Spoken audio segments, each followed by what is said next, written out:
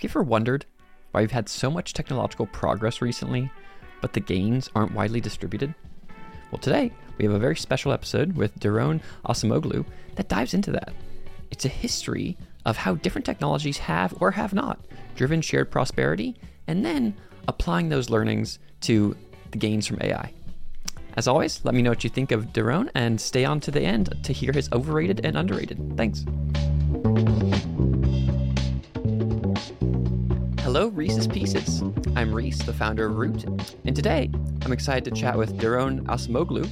Daron is an economics professor at MIT who's written excellent books like Why Nations Fail, and he just released a new book titled Power and Progress, Our 1,000-Year Struggle Over Technology and Prosperity. Daron, thanks for being on the show and welcome. Thanks, Reese. I'm really excited to be here. Yeah, excited to dive in. And it's kind of a cool moment because I think we have seen, not only over the last 50 years, it's like, oh, so much technological growth or whatever, but stagnating wages. But also we kind of like taste it in our society these days. It's like, okay, there's so much progress, but what's actually, has that been distributed in society? And so the book kind of dives into all of that in a very delightful and juicy way. And so that's kind of what we'll talk about today is like understanding that, understanding how we can make shared prosperity and all of that. But before we do that, Daron, I want to ask you, what is the through line behind your work? Because Why Nations Fail is kind of an institutional frame. Well, this is kind of like a technological frame. Yeah, what kind of what's the through line between all this? Well, I mean, I think those two are the bookends for my research. You know, I have been excited, perhaps obsessed with institutions and technology throughout my career. And the way I see this book actually is trying to bring the two together. And the key argument actually of the book is that there's nothing automatic about technological progress. It depends on its direction. And that direction itself is shaped by social forces, institutions, who has political power, social power in society. So that's the sense in which those are really coming together. And there are traces of Why Nations Fail and other institutional work, political economy work that I have done. But I'm also really excited in this book that Simon and I delve deeper into the future of technology, AI, and try to learn about these from past technological transitions. Yeah, I love that. I think it's a cool. Well, I love that you say you've been obsessed with institutions. That's so true too. Where it's like, you gone deep. Extractive institutions, inclusive institutions, all just like, the man loves institutions. Absolutely. I think whenever I work on something, I think obsessed with is a good way of describing it. And it's a good way for people who are listening. It's like, if you're not obsessed with it, don't do it. If you're obsessed with it, well, then that's great. It's so natural to you. So keep doing that. And I love that interaction too, where it's like, oh, tech is neutral, blah, blah, blah. And that's somewhat true and whatever, but it's like, how does it get shaped? Oh, it gets shaped by who's in power, the institutions and the visions for that. And so with that in mind, like, how did you think about, what is the thesis of Power and Progress? Well, I think the one major point that we want to communicate is that there is a lot to be hopeful when it comes to technology. But we should never fall into the trap of thinking that technology will automatically bring benefits. And I think things that have inherently conflicting messages are very difficult for people to keep straight in their minds. And a lot of people in economics, in the tech world, in journalism, are drawn to the narrative that, look, we have benefited so tremendously from industrial technology and the application of scientific knowledge to our lives over the last 300 years. Of course, we will continue to do so. And the point of the book is to say, yes, of course, we have benefited from these technological breakthroughs, but there was nothing automatic about the benefits. And for that reason, we go to pains to go through several technological transitions, including the early phases of the Industrial Revolution, to say, actually, it did not have to work out that way, and there were many casualties of progress early on. and try to pinpoint what were the formative forces that were both technological and institutional that pushed us in a more broadly beneficial shared prosperity direction. And then that's the sort of the framework. We develop the conceptual framework, the historical reading on top of it. But then we come back and say, which of course is controversial, some people will disagree with it. Look, we are repeating the same mistakes as the medieval period or the early stages of the Industrial Revolution in the way that we're developing these technologies, who we are allowing to empower, who we are allowing the technologies to empower, and who we are allowing to set the distributional and the technological pathways forward. Yeah, I love that. It's kind of like, yeah, it's funny. People hard. It's like I want to. Is tech either good or bad? Just tell me which one you want, Daron. Daron. And you're like, no. Yeah, like one question that I'm always asked, like not always, but often asked when I talk to journalists or podcasts or interviews. What will AI do to society? What will AI do to jobs? What will AI do to inequality? And my answer is always, it will do whatever we choose it to do.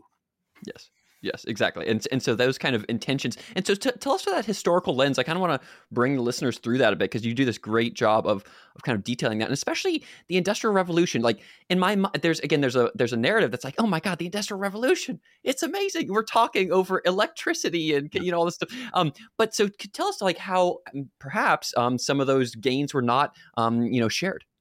Yeah, I mean, like, many of the things that we remember from the Industrial Revolution are, how the world was in early 1700s and then how the world looks like in 1900s. And then it's pretty impressive. Electricity, which is pretty late, trains, amazing. But if you zero in into roughly the first 100 years of the Industrial Revolution, from around 1750 to 1850. The notable aspects of the Industrial Revolution are textile machinery, first spinning and weaving.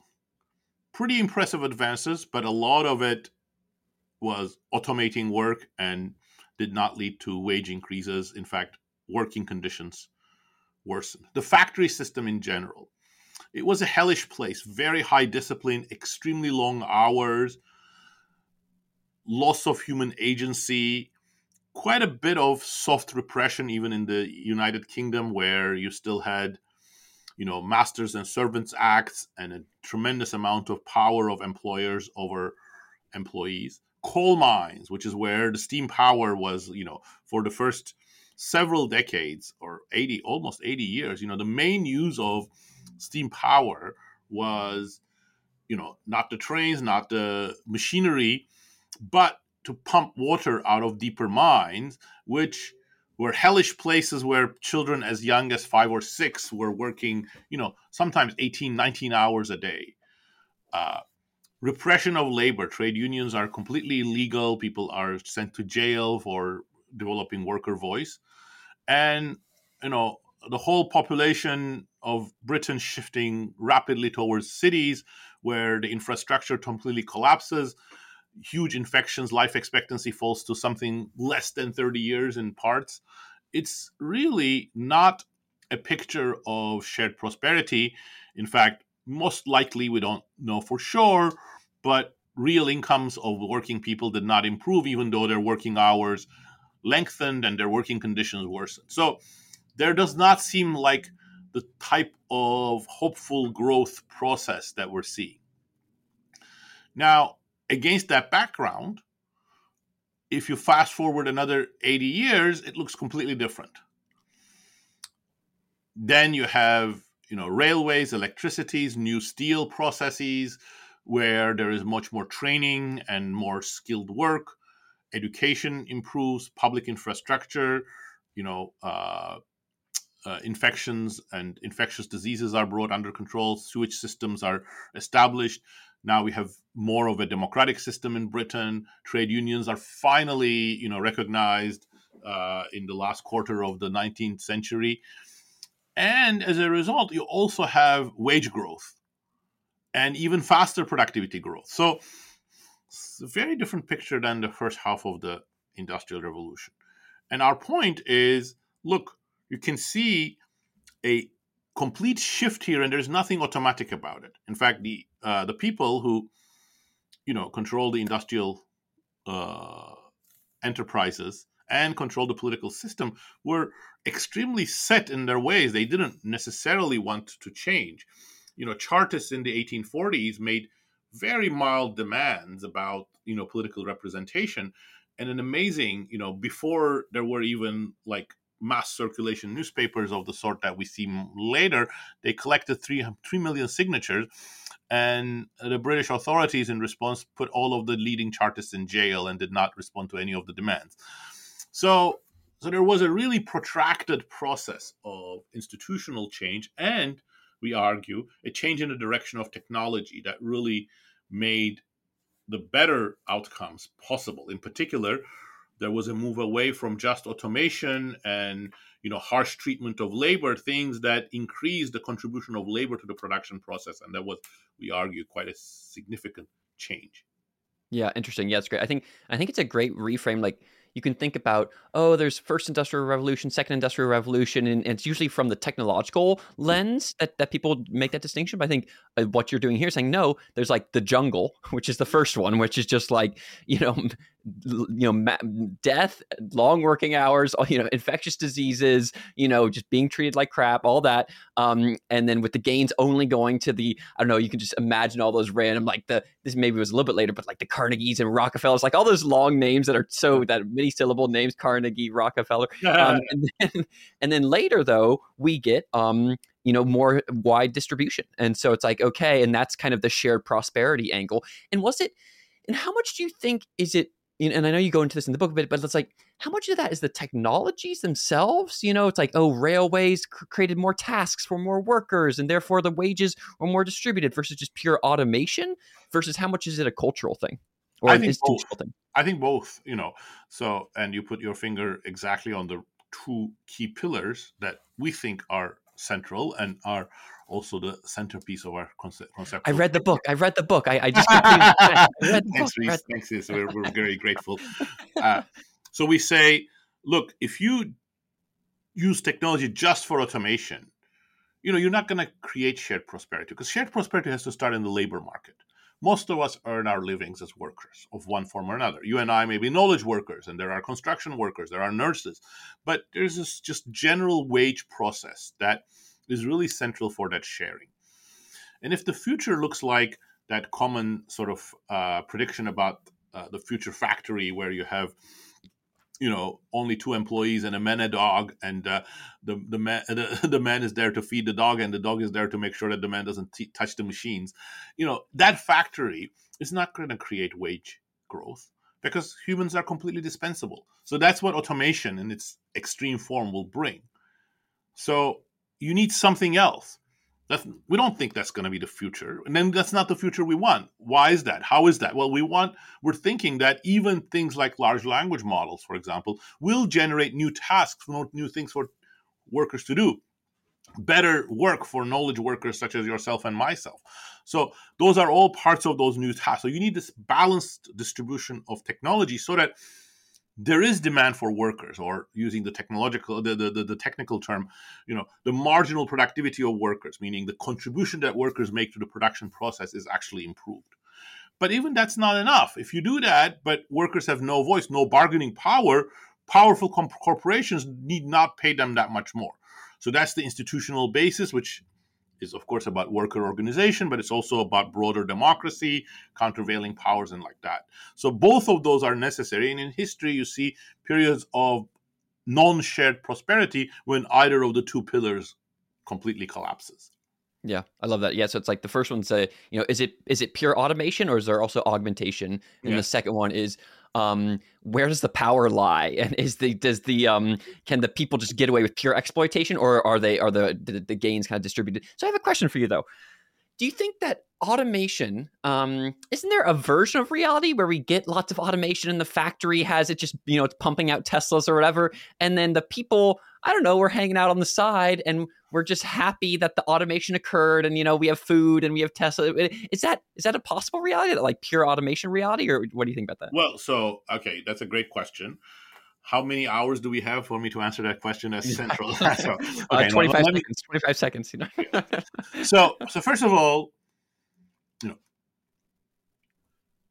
is that so? So let me repeat your question.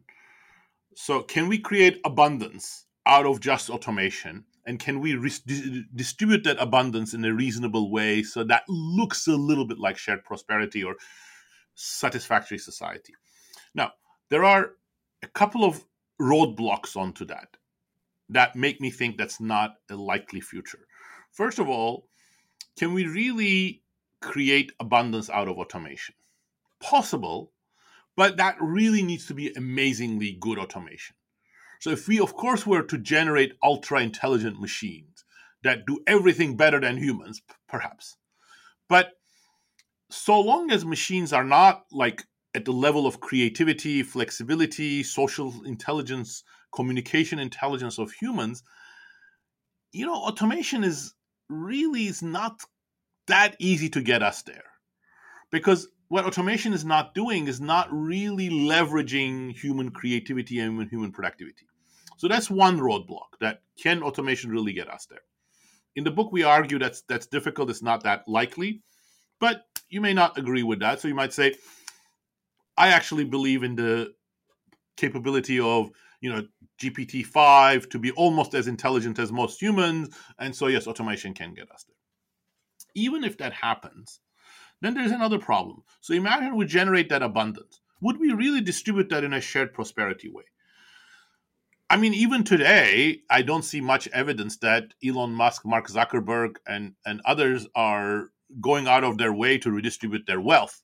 And in a world in which they control all of the production process, why would they do so? So the track record of our political systems to redistribute towards people who don't have an essential role politically and economically is not that great.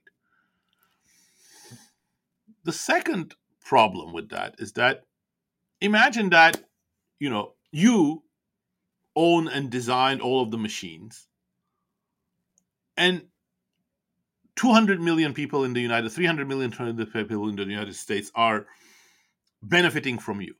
That seems like a very two-tiered society. Even if some of your income is redistributed, the social status that you will enjoy and this dependent, subservient nature that we will have because we're eating your breadcrumbs, essentially, even if those breadcrumbs are somewhat generous, that seems like a very dystopic society.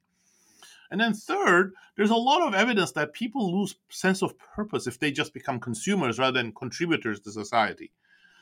So all of these things make me worry that a world of abundance with the modern factory without workers is not likely, and if it were to happen, it's not going to lead to a happy society.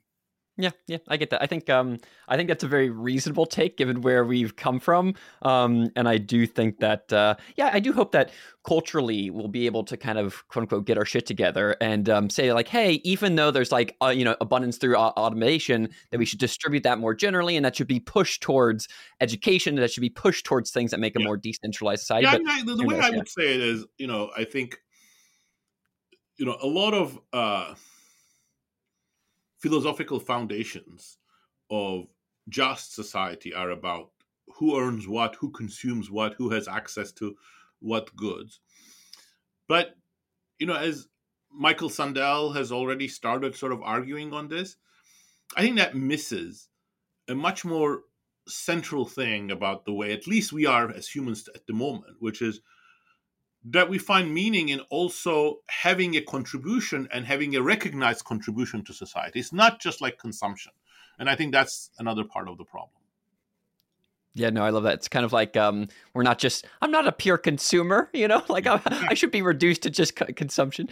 So let me ask you then about the next stage of history here, which is I think really interesting. We have post-war. I mean, this isn't exactly the next stage. We have the progressive era, and that was really good. And we got the Green New Deal, or not Green New Deal, the original New Deal. And then, but post-war, especially I'm thinking about U.S. right now. It's like, oh my God, we had like 100% productivity growth, and 100% wage growth. And then after that, like 1970, we have like again another 100% or whatever ish productivity growth, but like no wage growth. So what's happening in the first, in those two different things where it's like the post-war period we're good, but then after 1970 we just kind of totally lose it all. Absolutely, absolutely. I mean, I think the decades, after World War II are not discontinuous with the past. I think you see many germinal points of those, germinal elements of those in the 1900s, in the, new tasks in the factory system, the emergence of clerical work, technical work, design work,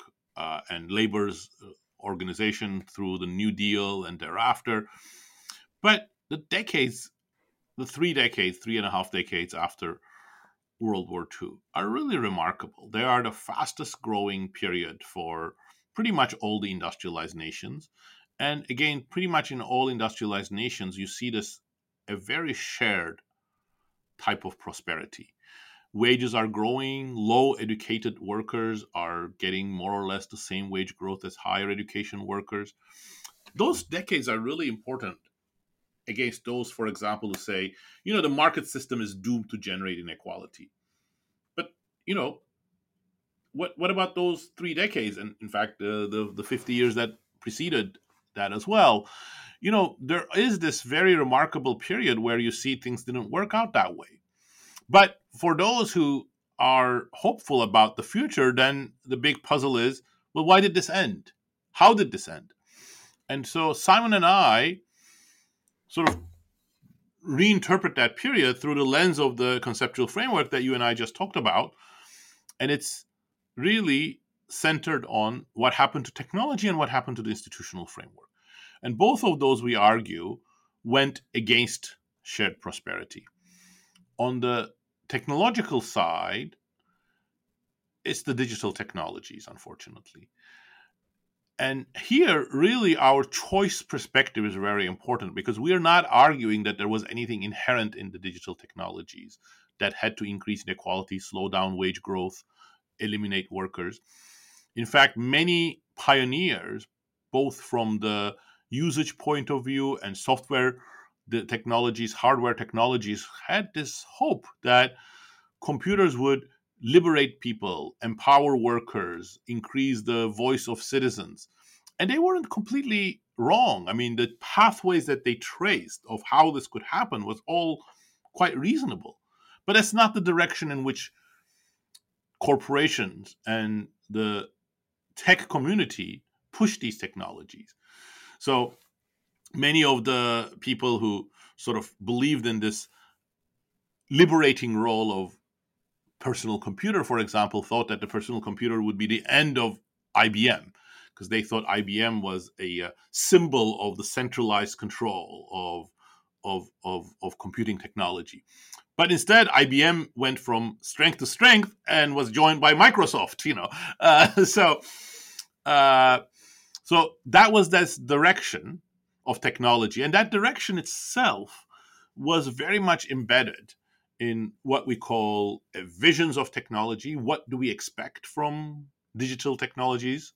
And it was also institutionally embedded. It happened during a time where corporations became much more focused on improving shareholder value rather than, creating sort of an environment which supported worker training, worker skills, and sharing some of the gains with the workers. This was also at the same time as worker voice was declining because the union movement, both because of its own faults and because of other factors, was declining, and the political pendulum was shifting against workers.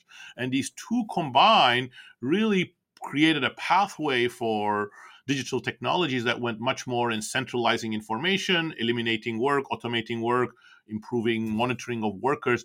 So all of those, I think, are very important for understanding for the dimension that we're seeing. And just to reemphasize, we are not saying that there was anything wrong with the automation. Automation is okay. We want to automate work. But at the same time as you automate work, you want to create new tasks. So we did the automation and we didn't do creation of new tasks for workers. And that's where the problems lay. Yeah, interesting. Yeah, it's like, and I think it's funny because I think the tech world in general, and for me, more coming from that world, living in San Francisco, being a computer science guy, whatever, it's like we kind of, we look at that period from the 1970s through the 2020s or whatever, and we're like, oh, it's, neoliberalism was the problem and shareholder capitalism was the problem or whatever. It's like, well, actually, yes, yeah, as you're saying, that is true, but also the technology itself and the kind of some of the visions for it were to, it's like, oh my God, how many, the classic things for Google and Apple and people are, what's your amount of like revenue per employee, and like they're so excited to just like put that number up and up and up, and you only hire a couple of coders, and then you don't need anybody else. You're just absolutely making tons of money. Today we actually forget that period because Google and Microsoft and Facebook have become bigger corporations, but like their business model was have as few coders and skilled programmers as you can while expanding your market. But even more importantly, and now like linking it to AI, we think the sort of view that, has its roots going back to Alan Turing, of thinking that what you should have is these autonomous intelligent machines, that your skill is proportional to how quickly you can reach human parity or how many tasks in which you can reach human parity. That's one vision of computers, and it's not necessarily the most productive vision of computers. And in fact, many, in my mind at least, very significant breakthroughs like hypertext or the computer mouse or more usable machines or better communication tools, including the internet, have come out of a different vision where, in fact, Google itself, where you try to find better ways of boosting human productivity and knowledge using machines. Yeah, and so it's less a pure just like instead of a autopilot, it's a co-pilot vision. And so how do you think about, let's transfer into AI more generally here, which is we have a situation, we had the post-war period in the 50 years beforehand where it was good, there was shared prosperity and growth.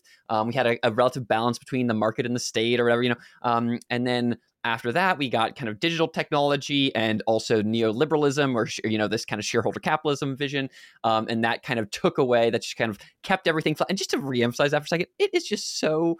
I find that just so distasteful. Where it's just like all you see when you see the decoupling of just like productivity, and then you see flatness, you're just like, this is bullshit, Absolutely, and look.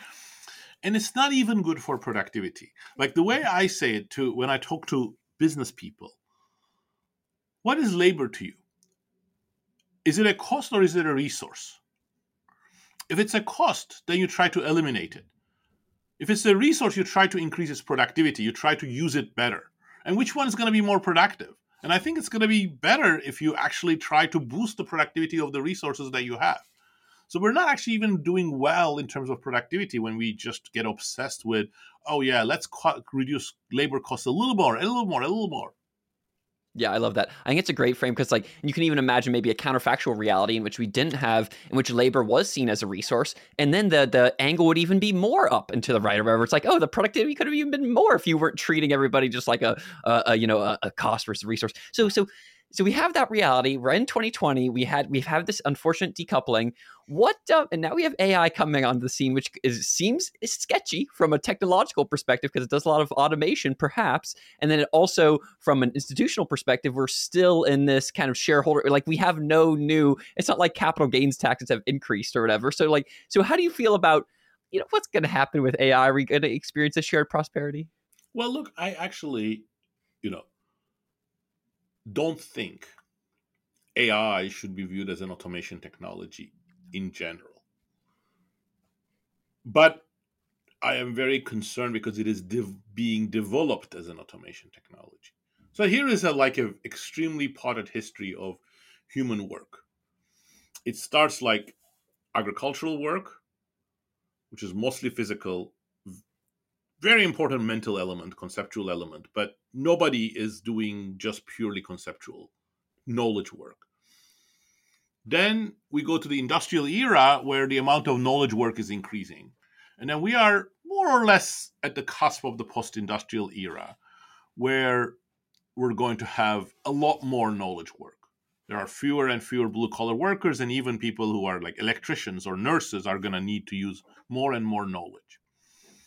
So in the industrial era or the agricultural era, the way to improve human productivity is to give them better tools.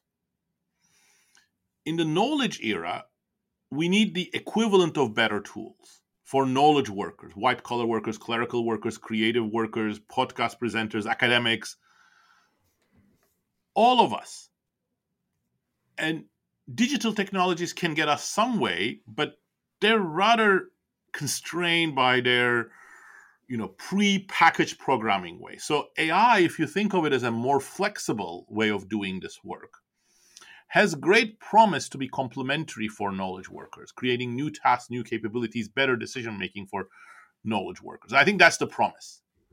But that promise really requires us, we don't think of AI as autonomous machine intelligence. We think of it as you said, co-pilot, or what I like to call it like the Licklider, JCR Licklider's vision, the machine-human symbiosis. And he doesn't mean like putting chips into your brain. It means machines as tools for expanding human capabilities.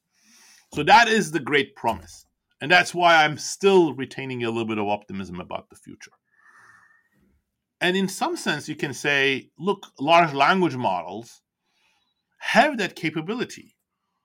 Look, they could become a resource for all sorts of consumers, users, and knowledge workers to get better information, make better decisions, expand the set of tasks and capabilities that they have. But that's not the way that we're developing them.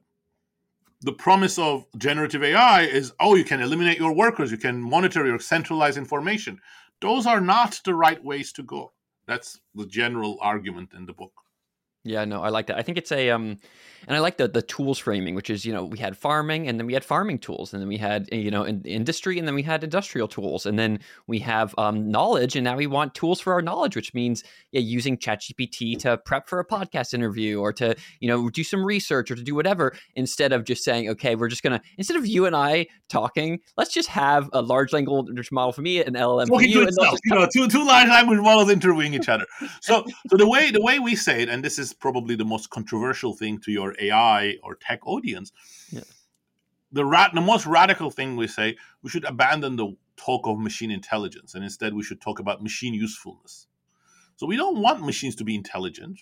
That's a side thing. They may or may not be, depending on what that's. But we want them to be useful to us. That is the frame. That's what we should be motivated by. But if you look at the industry, at least as an outsider, I see the real driving force is, can I really show some impressive capabilities that sounds like humans or looks like humans? I mean, in fact, OpenAI obviously is a super creative company, but I think their biggest achievement is the hype. They created the most amazing hype. As like, look at ChatGPT or GPT-4. It sounds like a human, and it can write sonnets in the style of Shakespeare. Yes, why is that the most useful thing for humans? Yeah, it's interesting. I think, and I like that the reframe of from intelligence to usefulness. And intelligence might be a means to that end of usefulness, but calculator or the GPS system, are they intelligent? No, they're super useful. I mean, I wouldn't survive without a calculator. I mean, now we have they're embedded in other things, but they're still calculators. Or the GPS system. I mean, our whole commerce now depends on GPS. They're not intelligent. And so do you have any specific? So I've roughly I see this vision, and all things considered, I mostly buy it. Which is that if we can have this more co-pilot-y machine usefulness frame on how we build AI, that would be good. What do you think? I mean, back to the question of the technology versus the institutions versus the vision, should we, how do you think this should happen in the next 10 years? Should we have taxes on automation while, non-taxes on co-pilots, or, how do you think, what should actually be done here? Well, that's really the hardest part. But, the way I like to think about it is, first of all, let's agree on the aspiration. That's actually a big step. I don't think that we have agreements on aspirations. And if more people read our book and some of them agree with the aspiration that we have to push technology in a more human complementary way, create new tasks for workers, empower citizens and workers, create more opportunities and better decision making tools, I think that aspiration will also already act like a big tent in which many different ways of approaching this problem can be developed. Second, I think a corollary of that is we start changing the narrative. And I think a very important part of the narrative is about, if this is about quote unquote democratic use of technologies, better for citizens, better for the common worker, we probably want the democratic control of technologies. That doesn't mean like we all get together and we write the next code in the big algorithm, but society as a whole recognizes that there are many different paths and there should be broader consultation about which paths we want to go. It's like, I'm always said this, I always hear this argument, oh, you need to understand, you need to understand AI at a high level to have an opinion on it. I'm not sure, I don't understand nuclear weapons. That doesn't mean that I shouldn't have an opinion on whether we should use peaceful nuclear energy or build bigger atomic bombs. So we can have an opinion on the direction of development of the technology. Then there's an institutional element. None of that is going to be possible if everything in the future is controlled by Microsoft and Google. So we need countervailing powers. That's going to be worker voice. It's going to be democratic process. It's going to be other competitors to these companies that don't get immediately taken over or crashed. So we need a different sort of institutional and market environment. And then we need to talk about specific policies that make all of this a reality and has an effect on steering technology in a more beneficial direction. So for there, we propose some ideas, but we're not wedded to them. They're proposed in the spirit of, these look like things given our framework that could work, but if you have better ideas, we're more than open to them. Like among those, we suggest, much better control of who owns data and whose data you can use. So I think part of the reason why a couple of tech companies have come to dominate AI is because they are big and they have the most resources. They can collect most data. But whose data are they collecting? I mean, whose data is like, this is most clear, for example, actually, that's like, I think the first postmodern industrial dispute is the Writers Guild of America versus Hollywood. It's all about like all of that creative data that screenwriters and other creative artists have generated. So who owns that? Can I take that and do a few tweaks and call it a new show? So I think that's going to be a central issue. We also think that a lot of the misuse of the technology, especially in social media and online domains, is related to individualized targeted ads, which, push buttons, emotionally charged topics, misinformation. So we think digital ad taxes are things that you need to talk about. We don't think it's a panacea, but we need to have a conversation about whether companies like Google, Facebook, Amazon, Microsoft are too big. Do they really need to cover this whole domain and also be able to, acquire all of their competitors and kill their technologies? So I think there's an antitrust element to this. Then these are sort of background factors, but then we need to have more active things so that the direction of technologies goes in the right way. So one problem here is actually our tax code encourages automation because we subsidize capital, meaning when you buy algorithms or machines to replace workers, and if you hire workers, we tax them. So leveling the playing field, no, I don't think we need to tax robots. If we just level the playing field, that will actually go quite a long way. And we don't think we should be taxing robots. We like automation as long as there are other things that increase human productivity at the same time. So our vision is not to prevent automation, is to have a more balanced technology portfolio. And to contribute to that, there may be room for the government to have competitions or NSF or NIH or Department of Defense like programs which identify users of AI that are going to be more human complementary. Like, for example, in education, should we put more AI in order to replace teachers or create more individualized teaching programs or empower nurses? And the government has got a really fantastic role here because it simultaneously funds research and then uses them. That's why the Department of Defense was so powerful in aerospace or in computers, because it was both steering the direction of technology and creating demand for it. So we can do that for more pro-human uses of AI. Yes, yeah, I like that. It's an interesting. There's kind of it makes me think about, I mean, a variety of things, but A is like, yeah, we have this reality. I think the tiered system is correct, which is, can we agree on a shared vision?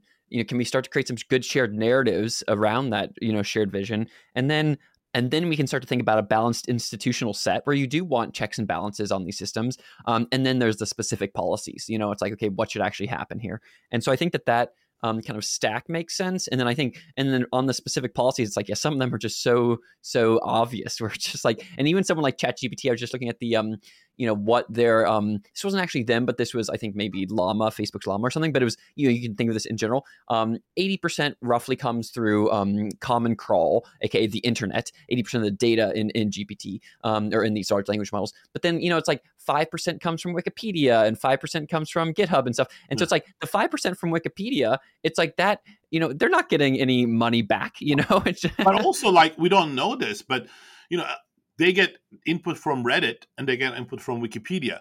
Where do you think the wisdom of GPT-4 comes from? Reddit or Wikipedia?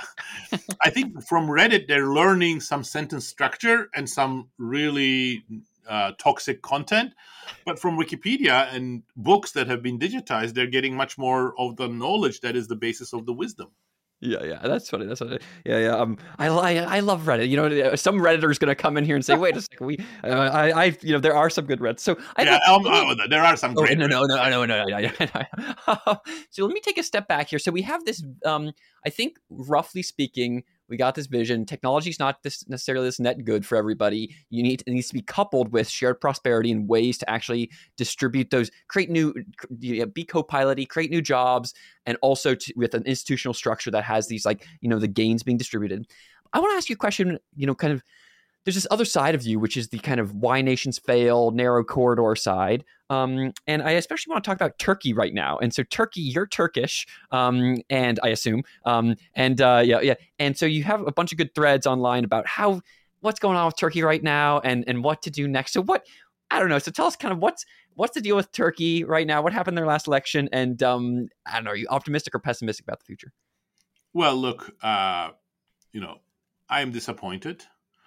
I thought that this was an election where the opposition had a chance. And I thought that an opposition government, which was a broad coalition in some sense, not quite not quite functional completely, even closer to dysfunctional coalition, but it was a broad coalition. And a coalition of that sort would be a step towards a more democratic Turkey. And in the most optimistic moments, I could even imagine they could do a better job on the economy and avert some of the worst outcomes. So now we're going to have 5 more years of the Justice and Development Party under President Erdogan. And, what does that mean for Turkey? Well, look, I think democratically, Turkey has taken many steps back. And my hope was that it would sort of strengthen its democracy. I don't believe that democracy is going to completely collapse in Turkey, but it's very weak. You can't have true democracy if the media is not free and the media is completely under the control of government. You cannot have true democracy if, opposition parties are sometimes intimidated, and that happens. And you cannot have good institutions if the judicial process is completely subservient to the all-powerful president, and that has happened. So we're not in a good place in Turkey in terms of democracy, but I don't believe that we're going to see a complete collapse of democracy in Turkey in the next 5 years. But I do worry a lot about the economy because there are a lot of problems, and I'm not sure that that there is any easy solution. And even if there are solutions, I'm not sure that the current government will take them. So I am very concerned that there will be a lot of hardship for the people. Yeah, yeah, damn. It's a sad. I was at a conference recently and chatting with some folks from Turkey, and they were like, "Yeah, there's just lots of brain drain, because everybody's there, and they're just like, the inflation is crazy, and it's just like a tough sell to stay there right Oh yeah, now." I mean that's been going on for at least the last 5 years, but Yeah, longer. 20 years ago, you could see many talented yeah, Turks get their PhDs here or masters here and would want to go back. And today, people who get their education in Turkey are trying to get out. hmm So that's part of the problem. But even more, you know, more deeply, people are very pessimistic. yeah. They are worried about the economy. They're worried about what they can say. It's going to be another tough few years. Yeah. Yeah. Do you think, and keying it back into the idea of like extractivism versus inclusive stuff, like extractive institutions and inclusive institutions, or extractive visions and inclusive visions. It's this weird situation in Turkey right now, which, if I understand correctly, it's just like you can get to this local maximum where you just create patronage networks That's right. and use an extractive institutions. And you're just like, great, we're not really increasing productivity or anything very much. We're just going to kind of like pay everybody off, and then as those people get paid off, we'll kind of migrate to this lower and lower local maximum, where then you look later and you're like, oh my god, we're not really producing much, and it's purely just like a small pool of resources in this like extractive like sub network of the larger network. Is that kind of how you see it? Yeah, it is. Look, like let me give you like three pieces which, you know, really go along the lines of what you're saying, but also highlight a few more complex issues. One of them is, the Turkish economy has not invested much in technology, has not improved its efficiency much. It hasn't improved what it exports much over the last 15 years. A lot of the growth has come from the construction sector and government, spending, and consumers getting more and more indebted because they're not earning much. So it's not a healthy type of growth, or it's what I call low quality growth. The second piece that sort of goes into your sort of argument is, as some of your listeners would know, Turkey had a historic, devastating earthquake. Really terrible, one of the worst earthquakes of the last several decades anywhere in the world. 60,000 folks died 60,000 February this people year. died, Yeah, and yeah, tens of thousands of buildings are completely razed. And a lot of that is because of municipal corruption and bad decision from the center. Like President Erdogan had a building amnesty, which in exchange of payments, buildings that did not meet the code, especially the code that was supposed to insure them against, protect them against earthquakes, they were given a clean bill slate. So, uh, so you might think that people are going to be really upset with the government, but in the earthquake zone, the president won 70% of the vote. How come? Well, because first of all, those are the left behind places that are more conservative, so they're more pro president in general. But he's actually increased his support. How did that happen? Well, AKP has great, the Justice and Development Party has a great ground game. They have local networks, and they're like patronage networks too. They've been distributing money, hiring people into the bureaucracy. The president himself went there and distributed money. He's promised that they're going to have very rapid building there, new buildings, new houses, and the opposition couldn't just break that. So that's sort of the patronage network thing. But the last element of this is there's huge potential in Turkey. It's still a young population. There's some very well trained people, very well educated people. There is a lot of room for the general population to increase its productivity, and it's all of that potential is just not being realized. yeah, yeah, damn. And I think, yeah, that frame of just like, yeah, you have, it's kind of like a weird rally around the flag patronage network where it's like, oh my god, and it's like a sad, it's just like this weird short term, long term thing where like the people are like, hey, what actually happened is you made these codes bad, which actually demolished the city, but then like in the short term, oh, you get a couple bucks here and there, and so you kind Yeah, of vote for that's him again. amazing. So Actually, even in Turkey, it turns out, because had a really bad earthquake, not as bad as this one in 1999. And after that, they adopted an earthquake code, a building code that's actually state of the art. It's just that it wasn't implemented. municipalities don't enforce them because of corruption. Yes, yes. So as a final, with our last couple minutes here, I want to ask, one quick question, then some overrated, underrated. The first quick question is, what advice do you have for ambitious young people who are trying to kind of nudge, and whether technologists or kind of policy people or vision makers, to kind of nudge it so that that progress actually does lead to kind of distribution of benefits? I think that's a fantastic question. I don't have a silver bullet answer, but I think people becoming involved and thinking more holistically. I think if we want a better society, then it is up to all of us to do so. Like relegating our responsibilities to, okay, that party knows the answer or that tech leader knows the answer. I don't think that's the solution. So I think becoming broadly involved and also trying, none of us can have like a life that's so pure that we do exactly what we preach. But, we try to play some role in making that a reality. So if you're a AI researcher, of course, you have to earn a living. You have to establish your reputation. But to say, I have a preference for not working on AI as a way of monitoring citizens, but creating opportunities for citizens, I think that's like a little bit more of a holistic behavior. And same thing as an economist, same thing as a political science person or journalist. I think you can do a little bit more and be part of the conversation. Yep, I like that. Yeah, a holistic perspective, and putting your money where your mouth is, or your actions where your ideas are, rather. Okay, I want to ask this overrated, underrated thing, where I'm going to say a statement, and then you'll tell me whether it's overrated or underrated, and then one sentence on why. And so, do you think that the rise of authoritarian populism, is that overrated or underrated?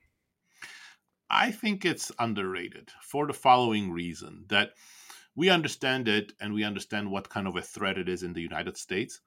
But I think what we don't realize is that this is going on everywhere around the world and in very different guises, like in Brazil, in Philippines, in Turkey, in Hungary, in the Netherlands. So there's something, and I think it's a general discontent in the population. And it's our failure. Like, it's easy to say, oh, there's some white nationalists or racists or, no, I think, Trump is an awful person, but there must be some discontent he's tapping into. And unless we understand what that is and sympathize with it, I don't think we're going to be able to deal with that. That's the sense in which it's underrated. Yep, I love it. Yep. Maybe overrated in the US, but underrated globally. What about specifically, like, what do you think about ChatGPT? Is that overrated or underrated? Overrated, definitely. Wow. Definitely. I mean, I think, look, it's quite impressive what it does. But when it's turned into, this is a path to artificial general intelligence, or this is going to improve productivity enormously, then it's overrated. There are good things you can do with large language models. I actually think there are much better things you can do if you change their architecture. And their current architecture is not good. Like, for example, if you really want to be helpful to humans, this black box way of excessive confidence, this is the answer. I don't have to explain it to you, and I don't have to give you references. I think that's not a helpful way. So that's the sense in which it's overrated. Yep, I like that. It's also extremely highly rated right now, so it's kind of tougher to be not overrated. With that, thank you, Daron, for coming on the show today. And for folks who want to check out the book, it's called Power and Progress. Yeah, and if you're interested in kind of institutions more generally, check it out. If you're interested in technology and how technology is not necessarily this net good, but like kind of a reasoned historical take on like how technology has impacted or not impacted economic growth. It's a really good overview of that. Also, if you want to check out Daron online on Twitter, it's really funny. Daron, is one of the few people who has he had like a fan account, which has many, which already it has 162,000 followers, and your personal account just took over your fan account and now has 200,000 followers. But if you want to check him out on Twitter, it's D Acemoglu. That's ACEMOGLUMIT at Twitter. Daron, anything else you want to say to our listeners today? No, I'm really happy that I've had an opportunity to talk to you. Thanks for listening, and thanks, Reese. This was a fantastic conversation. Yep, thank you, everybody, and goodbye.